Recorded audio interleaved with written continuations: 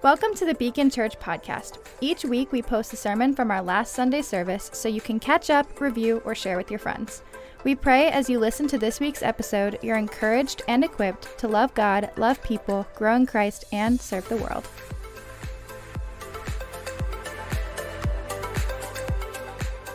So some years ago, the local church, not this local church, but a local church, nearly killed my soul.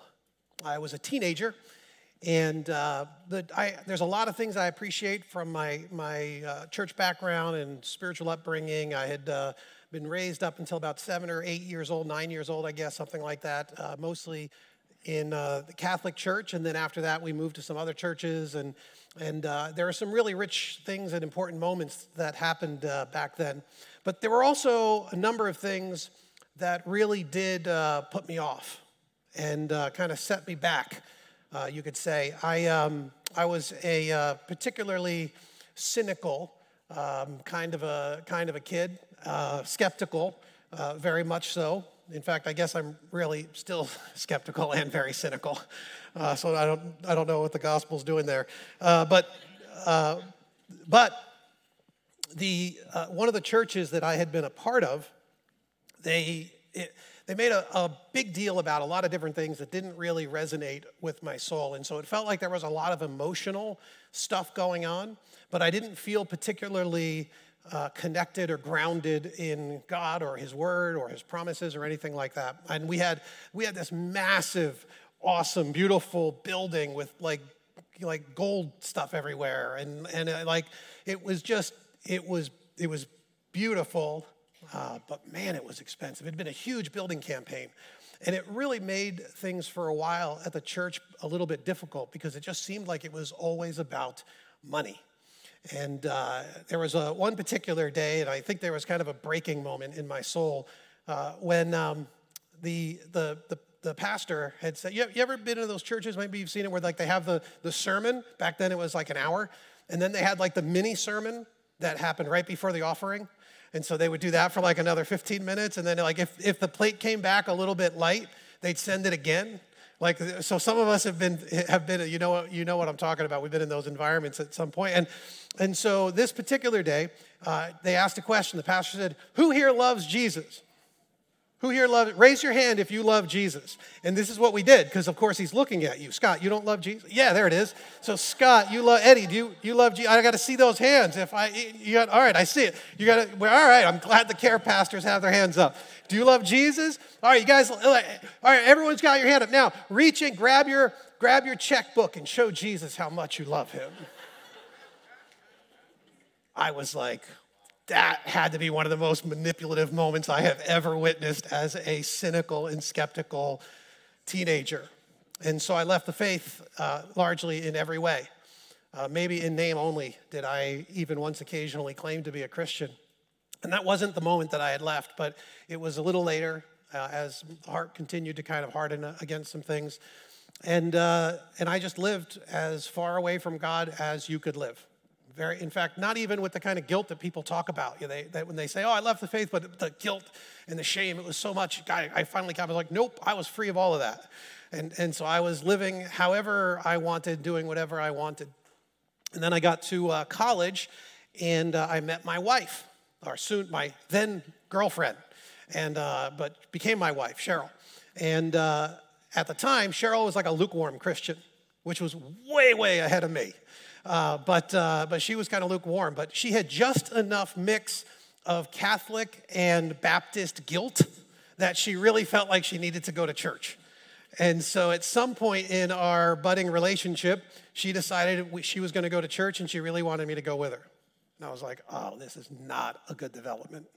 This is going to totally put a hamper on the current state of our relationship, because I know that's what the church people are going to say, and this isn't going to help me particularly. Maybe help her, but it's not going to help me in what I'm interested in as a now, 19-year-old kid or something, 18-year-old kid. So we start going to church, and it was a totally different kind of a place. It was a converted supermarket. The building was neat, but it was plain. That you could tell they hadn't dumped a ton of money into it, and it was chill, it was casual, and it was just a very cool vibe. And you know, where one church that I had been to, it seemed like they were really upset about sin, just not their sin. They were upset at your sin. But this church was different. Like we talked about things. He was talking about things that matter. But anyway, got to the point. One of the very first times we were there, and he says, "Hey, we're going to receive the morning offering. Ushers, would you come forward?" We used to do that. We used to send ushers and baskets and stuff. We don't do that anymore. But so he says, "Ushers, come forward and receive the morning offering." And I was like, "Here we go. Now the mini sermon starts. We're going to listen to 15 minutes of why I got to give money. I'm a college kid. I ain't giving nothing." And so, but of course, I'm sitting there, people are there, and she's there, so I got to give something. And so, you know, you're kind of reaching in and be like, I got to do something here. Otherwise, he's going to be like, he doesn't care about Jesus. So, but the pastor says, hey, so listen, we're going to receive the offering, but if you don't want to give, don't give. Go buy yourself a burger. God don't need your money. Did you hear that? The God don't put that right back in there where it stayed for a long time. And I was like, now the guy has my attention, because now I'm like, all right, you know, that's good. I'll pay afterwards. How about that? If you bring the goods, then maybe I'll drop something in the plate. I always feel like we should do that. We should always receive the offering after the guy. Anyway, so then all he does is he opens up the Bible and he says, all right, so last week we finished it, whatever it was, John 13, verse 11. We're going to start in verse 12. And then he just taught the Bible. We did it for like an hour. Just taught the Bible. And I was like, this is so cool. I'm like actually learning something about the Bible. Like I'm learning something about God and Jesus. And like this was pretty cool. And then we did it another Sunday and then another Sunday. And then we heard that they were teaching the Bible on Sunday nights and Wednesday nights. And so we went to those as well. And so and then there we joined a ministry. It was a marriage ministry, and we were just dating at the time, but it was like a couples ministry. And you know what they did when we showed up there? They taught the Bible. That was largely it. They hung out, they had food, they taught the Bible. I was like, this is cool. Then I signed up to usher. And so, and back in that church, ushering was like a thing because it wasn't just like helping people sit, but we had to prep the whole building. And so we were vacuuming and cleaning toilets. Here's a college kid, I'm cleaning out the urinals because they told me to go do it. And I was like, okay. But before we started cleaning the urinals and vacuuming, the guy who was running the ushers team, you know what he did? He opened the Bible. He taught the Bible. It was everywhere. Everywhere we turned, somebody was there teaching the Bible, talking about the Bible, applying it to our lives, challenging us with it. And that was it, man. I was done for. I just started to fall in love with the scriptures in a way that I had never experienced. I was starting to hear God in fresh and new ways. And I was being encouraged, but I was also being challenged in some really critical areas of my life and our relationship and things like that. And so in a sense, I guess a local church nearly killed my soul, but it was a local church that also gave me access to a resource, the Word of God, that was so unbelievably powerful and transformative in my soul that I have rarely been without it now, decades later. And I think there are a lot of people here who could tell similar stories about their own relationship with God's Word. They'll tell you stories about the incredible power that the Bible has to transform lives, to challenge our souls, to comfort us when we are in sorrow, to strengthen us when we are in weakness, to give us direction when the world seems topsy-turvy. We go to the scriptures and we see more clearly because of it. And of course, most of us have experienced times where the Bible isn't any of those things. It's really just a dull read. And you're like, okay, I gotta go through my reading plan or hit my checklist, and nothing seems to be happening. And you start wondering, like, what's going on? Maybe it's my heart. Maybe it's just the book. I don't know. The spirit seems very quiet, and who knows what the situation is or the circumstance. But I think most of us could attest to that as well, that's happened, that we have these dry seasons. And then every once in a while, even sometimes I'm reading through a scripture that I'm like, okay, I just got to read through it because I'm a pastor. I should read the Bible. And so I'm just reading and I get through it. And then like weeks later, something happens. I'm wrestling with some issue, some sin, some frustration or some anger. And that dull read from 3 weeks ago or 3 months ago. That boring thing that felt like it was doing nothing suddenly comes back into my mind and into my heart. And it helps me, the story or an idea or a principle just sort of pierces into this moment and kind of connects the realm of heaven and the realm of earth in this incredibly powerful way. And all of a sudden I'm like, oh, I felt dull back then because I was stockpiling. I was storing up for the future. I didn't even know it then, and I could approach the scriptures with that kind of trust now. But I didn't know it then. It just seemed like it wasn't doing much good, and then suddenly it does some really great good in my life. Now, here, throughout the summer, we've been in this series we're calling High Fidelity, and we're saying, what does it mean to look like Jesus? How do we get our lives more and more modeled after his life? How do we look more and more authentically like the original? How do we do that? And one of the most powerful ways to do that is to know your Bibles. Know your Bibles. Whenever I'm struggling, anger, frustration, some relationship, I will often turn to or be reminded of something from God's word. When I'm feeling spiritually dry, or I'm frustrated with God, or I'm confused about what is supposed to happen next. The reference of the scripture, something I had read years ago, some verse I had memorized back in Sunday school or in youth group will come back. It'll be a source of strength and wisdom and encouragement. Sometimes I'll be working with someone. I'll be working with a parent, with a kid who's going through some incredible crisis, or some couple that's kind of trying to rebuild some things in their marriage. And while I'm talking to them, I'm talking to God, right? And so I'm like, God, give me something here. I don't want to just give good advice, right? I want to give your word to them. I want to, what do they need to hear from you? And sometimes, I'll get this thing and I'll be like, all right, and I'll start talking about something. And I have been in my office talking with a full-grown man, and I referenced some Bible story and some principle that I had gotten from it some years ago, and all of a sudden a lip will quiver, and a disposition will change, and an openness and a brokenness will start to come, and you'll see that word was meant for them. And I got to be the one who got to bring it to them, but it was the Spirit using the word of God through me to impact and to change and to tear down some walls and to soften up a heart. And so I'm looking at these things, I'm like, this is the power of God's word.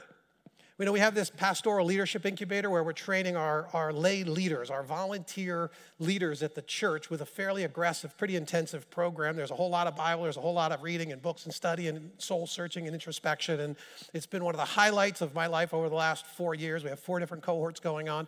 And I'll often be telling a Bible story, and then I'll ask the people in the cohort to go ahead and fill out the details of the story. By the way, if you're ever thinking about signing up, think of this. And I'll ask them, I'll be like, hey guys, what happens then? And then what happens then? And if they get stumped with a story that I think they should already know, they know what I say. I go, read your Bibles, people. Read your Bibles. Because in it, we will find the very word of God. We will be impacted and transformed each week. The staff and the core, they get together. We have a chapel session. And what we do is we just take a little bit, some idea from the scripture, some verse, and we just take an hour or so in the middle of the week just to let God's word transform us, to change our hearts, to impact us so that we will become the absolute best spiritual shepherds and leaders for our congregation as is possible. And so we submit ourselves to God's word, and we pray, and we pray for you guys, we pray for the church, we pray for our ministers, we pray for each other, and we try to take God's word and see how it can transform us so that we can do everything that God has called us to do. You could say that this whole, other than the Jesus focus of the church and the gospel focus of the church, you might, if you are newer here, or if you're out to the outside and you hear something about the church, and you might say you're a little bit Bible obsessed over there. And you might just be right. You might just be right. I think it's true because time in God's word allows us to experience more and more of the presence and power of Jesus. Because Jesus loved the Bible. So this is kind of a cool thing. We don't really think about it, but Jesus had the First Testament. He had the Old Testament. There are 39 books of your Old Testament that you have in your Bibles. And he referenced it all the time. He talked about some of the characters. He referenced just individual Bible characters. Adam and Eve in Mark 10. Abel in Luke 11. The corruption that happened in Noah's day and the flood in Luke 17. He talks about Lot, Lot's wife, Abraham, Isaac, Jacob, Moses and the burning bush, Moses and heavenly manna, David and the showbread. He talked about Moses and the serpent on the staff. Like that was a critical historical moment that helped define all that we understand about the cross of Christ. He's referencing the Old Testament to bring that to us. He talks about Solomon and the Queen of Sheba, Elisha, the widow, the famine, Naaman and leprosy, and the murder of Zechariah, Daniel, the abomination of desolation, Jonah and the big fish. Jesus, he references all of these Bible characters, and it's not just that. He actually goes on to talk about, to quote, or to make allusions to all sorts of verses in the Bible. Throughout his ministry, he did this. During his hometown sermon, or the Sermon on the Mount that we also know of, he's referencing the scriptures. He's quoting from the Bible. His confrontations that he had with the Jewish leaders, he's referencing time and again. Half a dozen references to the Bible. John the Baptist, he references the Bible. His triumphal entry, the cleansing of the temple. He quotes the prophet Isaiah. Imagine that. He's about to do this epic moment that we all think about, know about. And Jesus, he's referencing the prophets of the Old Testament to shape and to frame what he's doing. Was he even using it to buttress his resolve? Remembering the prophets of old. He quotes the prophet Malachi. That means Jesus could quote from the minor prophets too. Those are the little books that come after the major prophets. He can quote. He's comfortable all over the place. At his crucifixion, his words on the cross, 2 of them, Bible references. Different Psalms, by the way. He's able to bring them back to comfort himself and to teach us through it, to encourage the people. I remember one time I was reading in a study Bible. I love study Bibles. I recommend them. If you don't have one, they're great. They're great tools. I remember I was reading in a study Bible one time a passage that I have read dozens of times, the temptation of Jesus. Some of you will be familiar with it.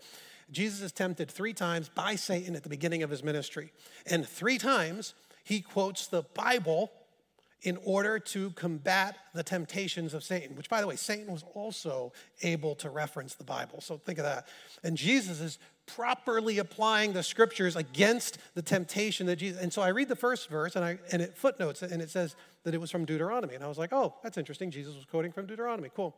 Then I looked at the next verse that he used, and I noted that one was from Deuteronomy. I was like, wow, that's so interesting. Like Jesus is just. He used 2 verses from Deuteronomy. Like, that's so funny. I think I only know 2 verses in the whole book of Deuteronomy, and like, there weren't those. And then I see the third temptation. Now you can guess what book it was from. Deuteronomy. And I thought to myself, so Jesus is facing down Satan. He's facing down temptation. He's an example and a model for us. And he uses just the book of Deuteronomy to overcome temptation. A book that I am not real familiar with. I bought like 6 commentaries on the book of Deuteronomy that day, and I was like, I need to know this book. I haven't read but maybe half of one of them, but I should go read it now again as I'm thinking through it. I mean, 3 times, book of Deuteronomy. How many of you feel like you could use the book of Deuteronomy to transform your soul and to bring your righteousness into a level where holiness marks your day and the light of Jesus shines forth from you because you know the book of Deuteronomy? That's our model. Some scholars have said that 1/10, there are about 1,800 verses that Jesus is saying something. And they say about 180 of them are direct quotes or allusions to the Bible. 10%. Can you imagine what would happen in our lives and in our community, here in our church, and out in the neighborhoods, in the mission field that we're called to, if 10% of our words were fully Bible-centric? Imagine what it would be like if we tithed our words. if we gave a tenth of our words to ourselves, to our soul, to our families, to our kids, to our parents, to our coworkers, if we gave a tenth of our words to bringing God's word to them, man, that's how Jesus rolled.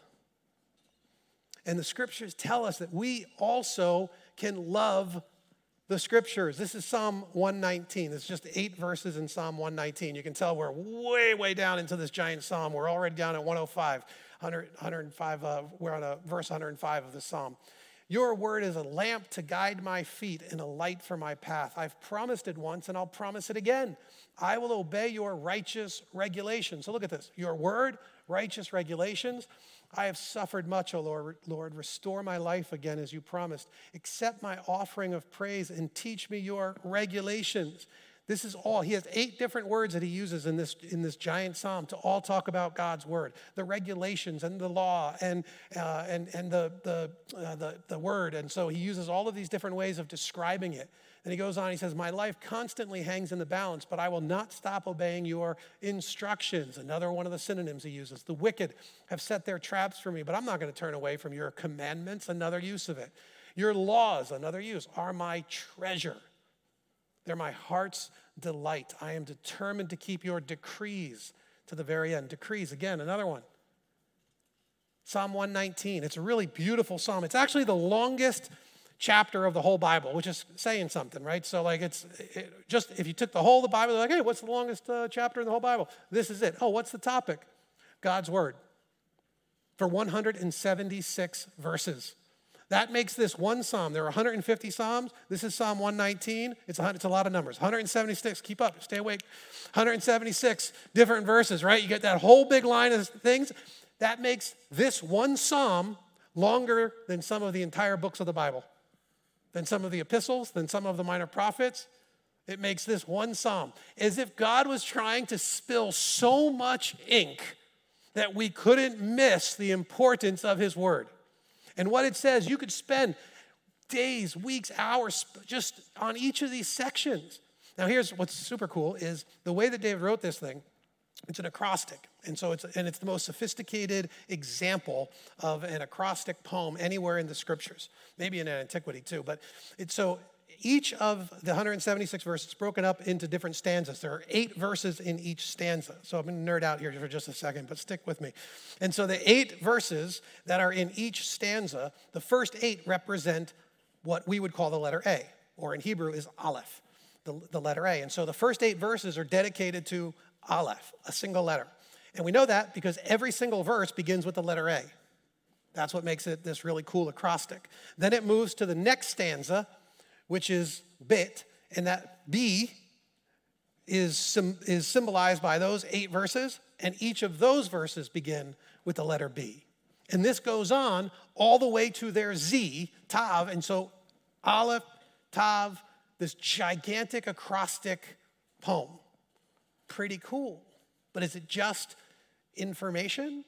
No, because he's saying, listen, every single letter matters. Every single letter is worthy of dwelling, not just of the alphabet, but every single letter of God's word matters. Every single one. And it's worthy of its own reflection. It's worthy of its own consideration and delight. It is the A to Z, which he stole. He stole from David. They just stole it right from the Bible. Amazon comes and they're like, listen, we're going to provide everything. A to Z, the whole thing, a giant acrostic mega store. And so I was talking to some friends the other night, and I'm a big Amazon guy because I'm lazy. I don't like to go to the stores. And so, but you start by ordering kind of like harder things to find and stuff that you have to go to like 5 stores to get. And you're like, oh, I'll just get Amazon. But then you get addicted. And then you start realizing it's not just 2-day delivery, which is already awesome, but now you can get it like next day, and sometimes you can get it in like an hour or 2, which is unbelievable to me. They're like, hit click now and you'll have it by lunch. I'm like, this is amazing. So it started to dawn on me. I know we've done some big purchases on Amazon, like hundreds and hundreds of dollars, a single purchase, like a piece of furniture or something like that. We just ship and have a guy bring it to my door. It's awesome. But how inexpensive would you be willing to go? right? So I found one in our account for $4.99. So that means I saw this item, I needed this item, and rather than go to a store, I clicked buy, which set a whole series of actions in motion, right? That means someone had to get this, had to pull it off a shelf, had to stick it in a cardboard box, had to load it in a truck, had to drive it to my house, had to walk it up to my door, had to stick it on my door and take a picture of it, just so I could have $4.99 worth of crap delivered personally right to me. And I thought, wow, that's pretty low. That feels a bit aggressive for me to be willing to do that. Is that as low as I would go? And I thought, no, it's actually not.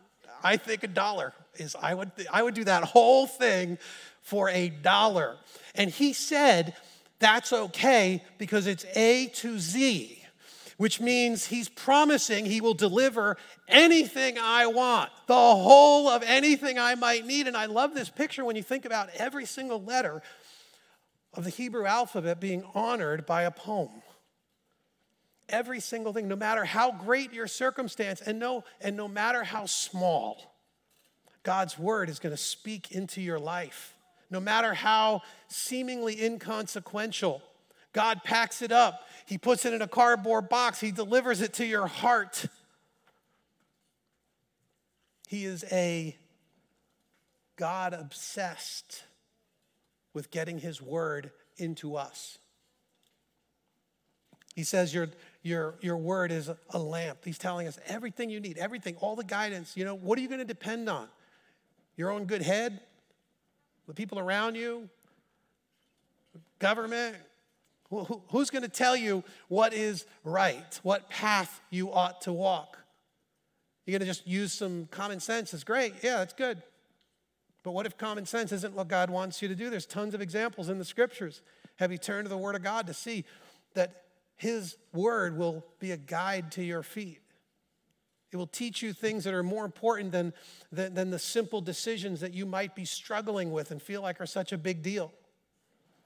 He says here, I've promised it once, I'll promise it again. I will obey your righteous regulations. I love this idea because when you obey the regulations, this feels like something you can't get excited about. You're obeying the rules. And at first you look at that and you go, oh man, I don't want to, because this means authority. But have you considered the kind of freedom that comes from submitting yourself to the authority of God's word? He promises us that he's good. He promises us that he loves us more than we could possibly imagine. If you don't understand or you don't agree with something that is in the scriptures, if you feel like that shouldn't apply to me today or to my relationships or who I sleep with or how I earn my money, if you think that and the word of God confronts you, stop what you're doing and submit yourself to the word of God, because it was written by a God who loves you and who has authority. He's not just randomly throwing these things out at you to trip you up and make your life more difficult. He's trying to extract from you the greatest life possible in this world. He's trying to set the stage so that you can trust him in all things. He tells us, my life constantly hangs in the balance, but I'll not stop obeying your instructions. The wicked have set their traps for me, but I will not turn from your commandments. All of the anxiousness, his life hangs in the balance. All of the stress, all of the wicked who are conspiring against. And he goes, it doesn't matter what I'm going through. The word of God shows up. It shows up time and again. It challenges me. It helps me to see. It helps me to understand. How else do you get to forgive the people who hurt you? If you don't have the word of God telling you that we ought to forgive the people who hurt, it makes no sense. You don't forgive the people who hurt you. You hurt them back, right? I was raised by a mom who said, I don't get mad. See, you guys were raised by her too. You guys know that. You've heard, yes, I don't get mad. I get even. And it's the word of God that has to unwire that in my head, untangle my soul from that idea so that I can actually love the people who have it out for you. Can we do that when we submit ourselves to the word of God and trust that the example he gave us in Christ is real? He ends that one little section. Again, I'm only glancing at 8 fast little verses here, right? So, your laws are my treasure. They are my heart's delight. I am determined to keep your decrees. They are my heart's delight. Law, commandments, word, covenant, regulations, instructions, my delight. When's the last time somebody said, how you doing today? You're like, I'm delighted. I'm skipping to work today. No, normally we're like, I'm busy.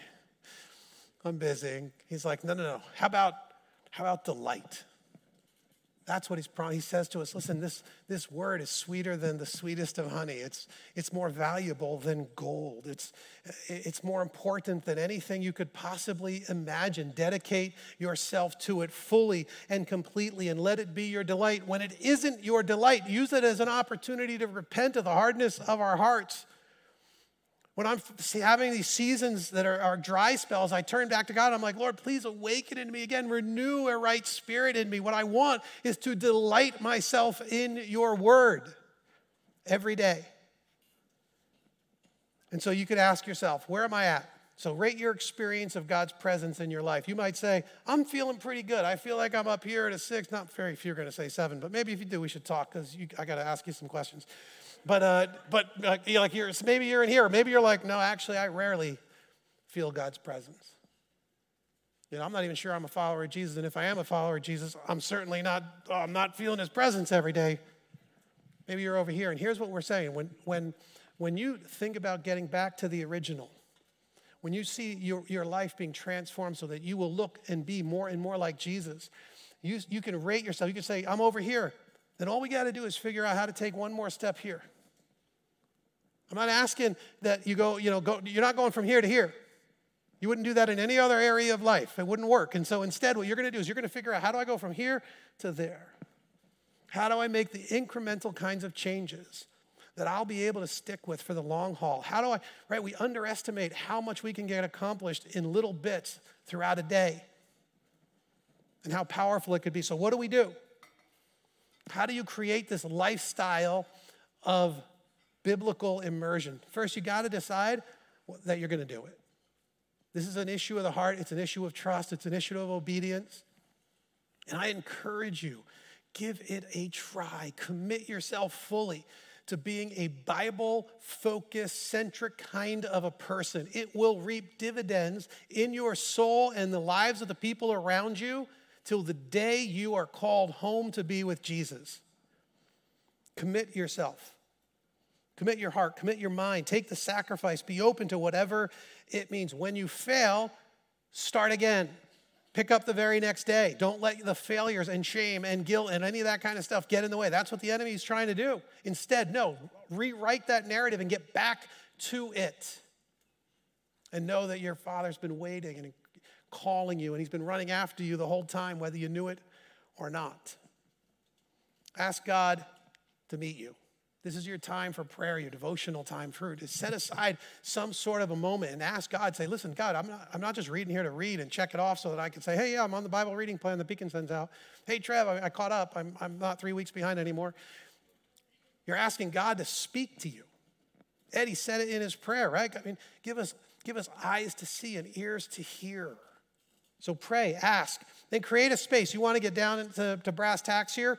Create a space. When are you going to? What are you going to do? How is it going to be? What kind of time are you going to spend? Set all that up. Make a decision and just do it tomorrow. It's as simple as that. That's it. Know where you're going to go. No, have your Bible, have your journal, create your routine. Get your coffee on a timer or whatever you need to do. And you say, yeah, but I can't. I'm too busy. I can almost guarantee that most every one of you brushed your teeth today. And the reason you brush your teeth today is because you want friends. And so you brush your teeth. In fact, not a day goes by where I don't brush my teeth at least twice. And now I'm even flossing. This might be too much information. But anyway, the point is you do it because you say, I have to because this is important. It matters. And so start there.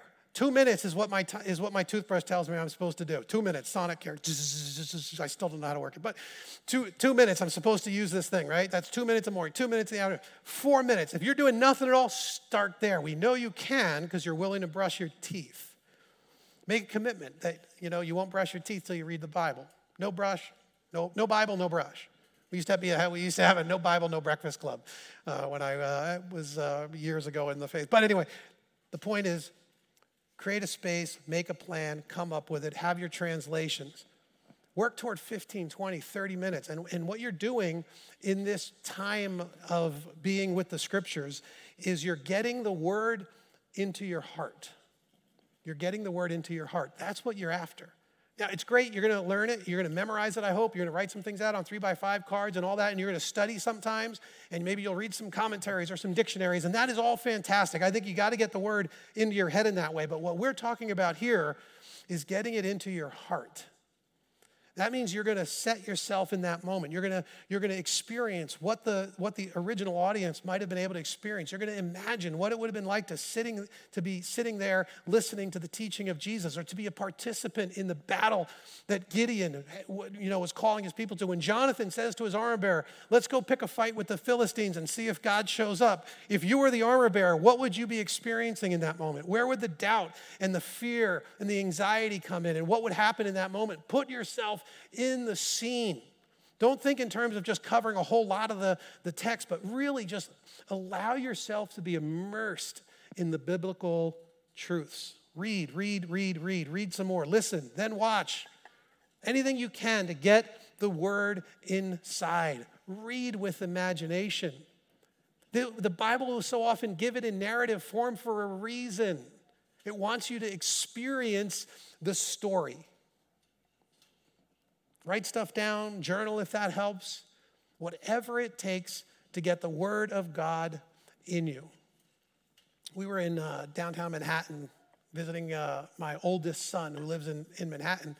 And we were walking down the street and we saw this. I forget where it is. 7, I can't read it. Anyway, they're obviously renovating this giant old church, right? And so maybe you can tell, but this is the front of the church, all the cool architecture and facade, and they knocked down everything else. Everything else is gone. This is what from the front, you might think this is an incredible place and an amazing thing. And then you get right past the fake front doors and you realize they just demoed everything. And whether it burned down or they're going to build it, I don't know what they're doing with it. But it just struck me as such a powerful image because that's what so many of us experience. We're here in the Christian life and we just put a little facade up, make it look like a neat little church. Look, I got a steeple in my life. I got a couple of cool carvings. I look pretty good from a distance. Just don't come too close. If you want to know what it's like to be like Jesus, if you want to be like Jesus, we got to fill out the rest of the architecture here. We got to fill out the rest of the story. We can't be a facade and expect that you will experience any sort of the power, the presence of Jesus. You won't. You won't. One of the best, most powerful ways you're going to fill out the rest of this is to know what God has for you in his word. The promises that he offers, the identity that he gives to you. And when he sharpens you in this way and you become stronger, you know what that's going to do? It's going to make you a more powerful tool in the arsenal of our King. You will be able to tithe your words back to the community, back to your family, back to your small group, back to the people that depend upon you, to the people in your neighborhood who are far from Jesus, the coworkers who don't know anything. You're going to be able to take the word of God and you're going to be able to apply it to their lives in life-changing ways because it's what's happened with you. Father, we're asking that you would do this and so much more in our hearts. What we want, Lord, is to be people of the book. We want to walk with you, God, in these ways. We want to follow the example of our Savior. We want to, when we're cut, Lord, we want to bleed your word. When we're discouraged, we want to find hope and comfort in it.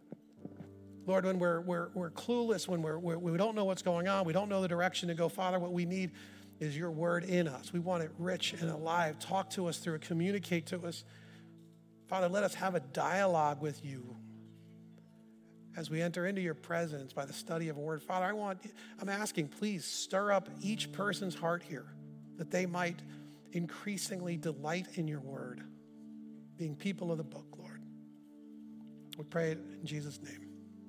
Amen.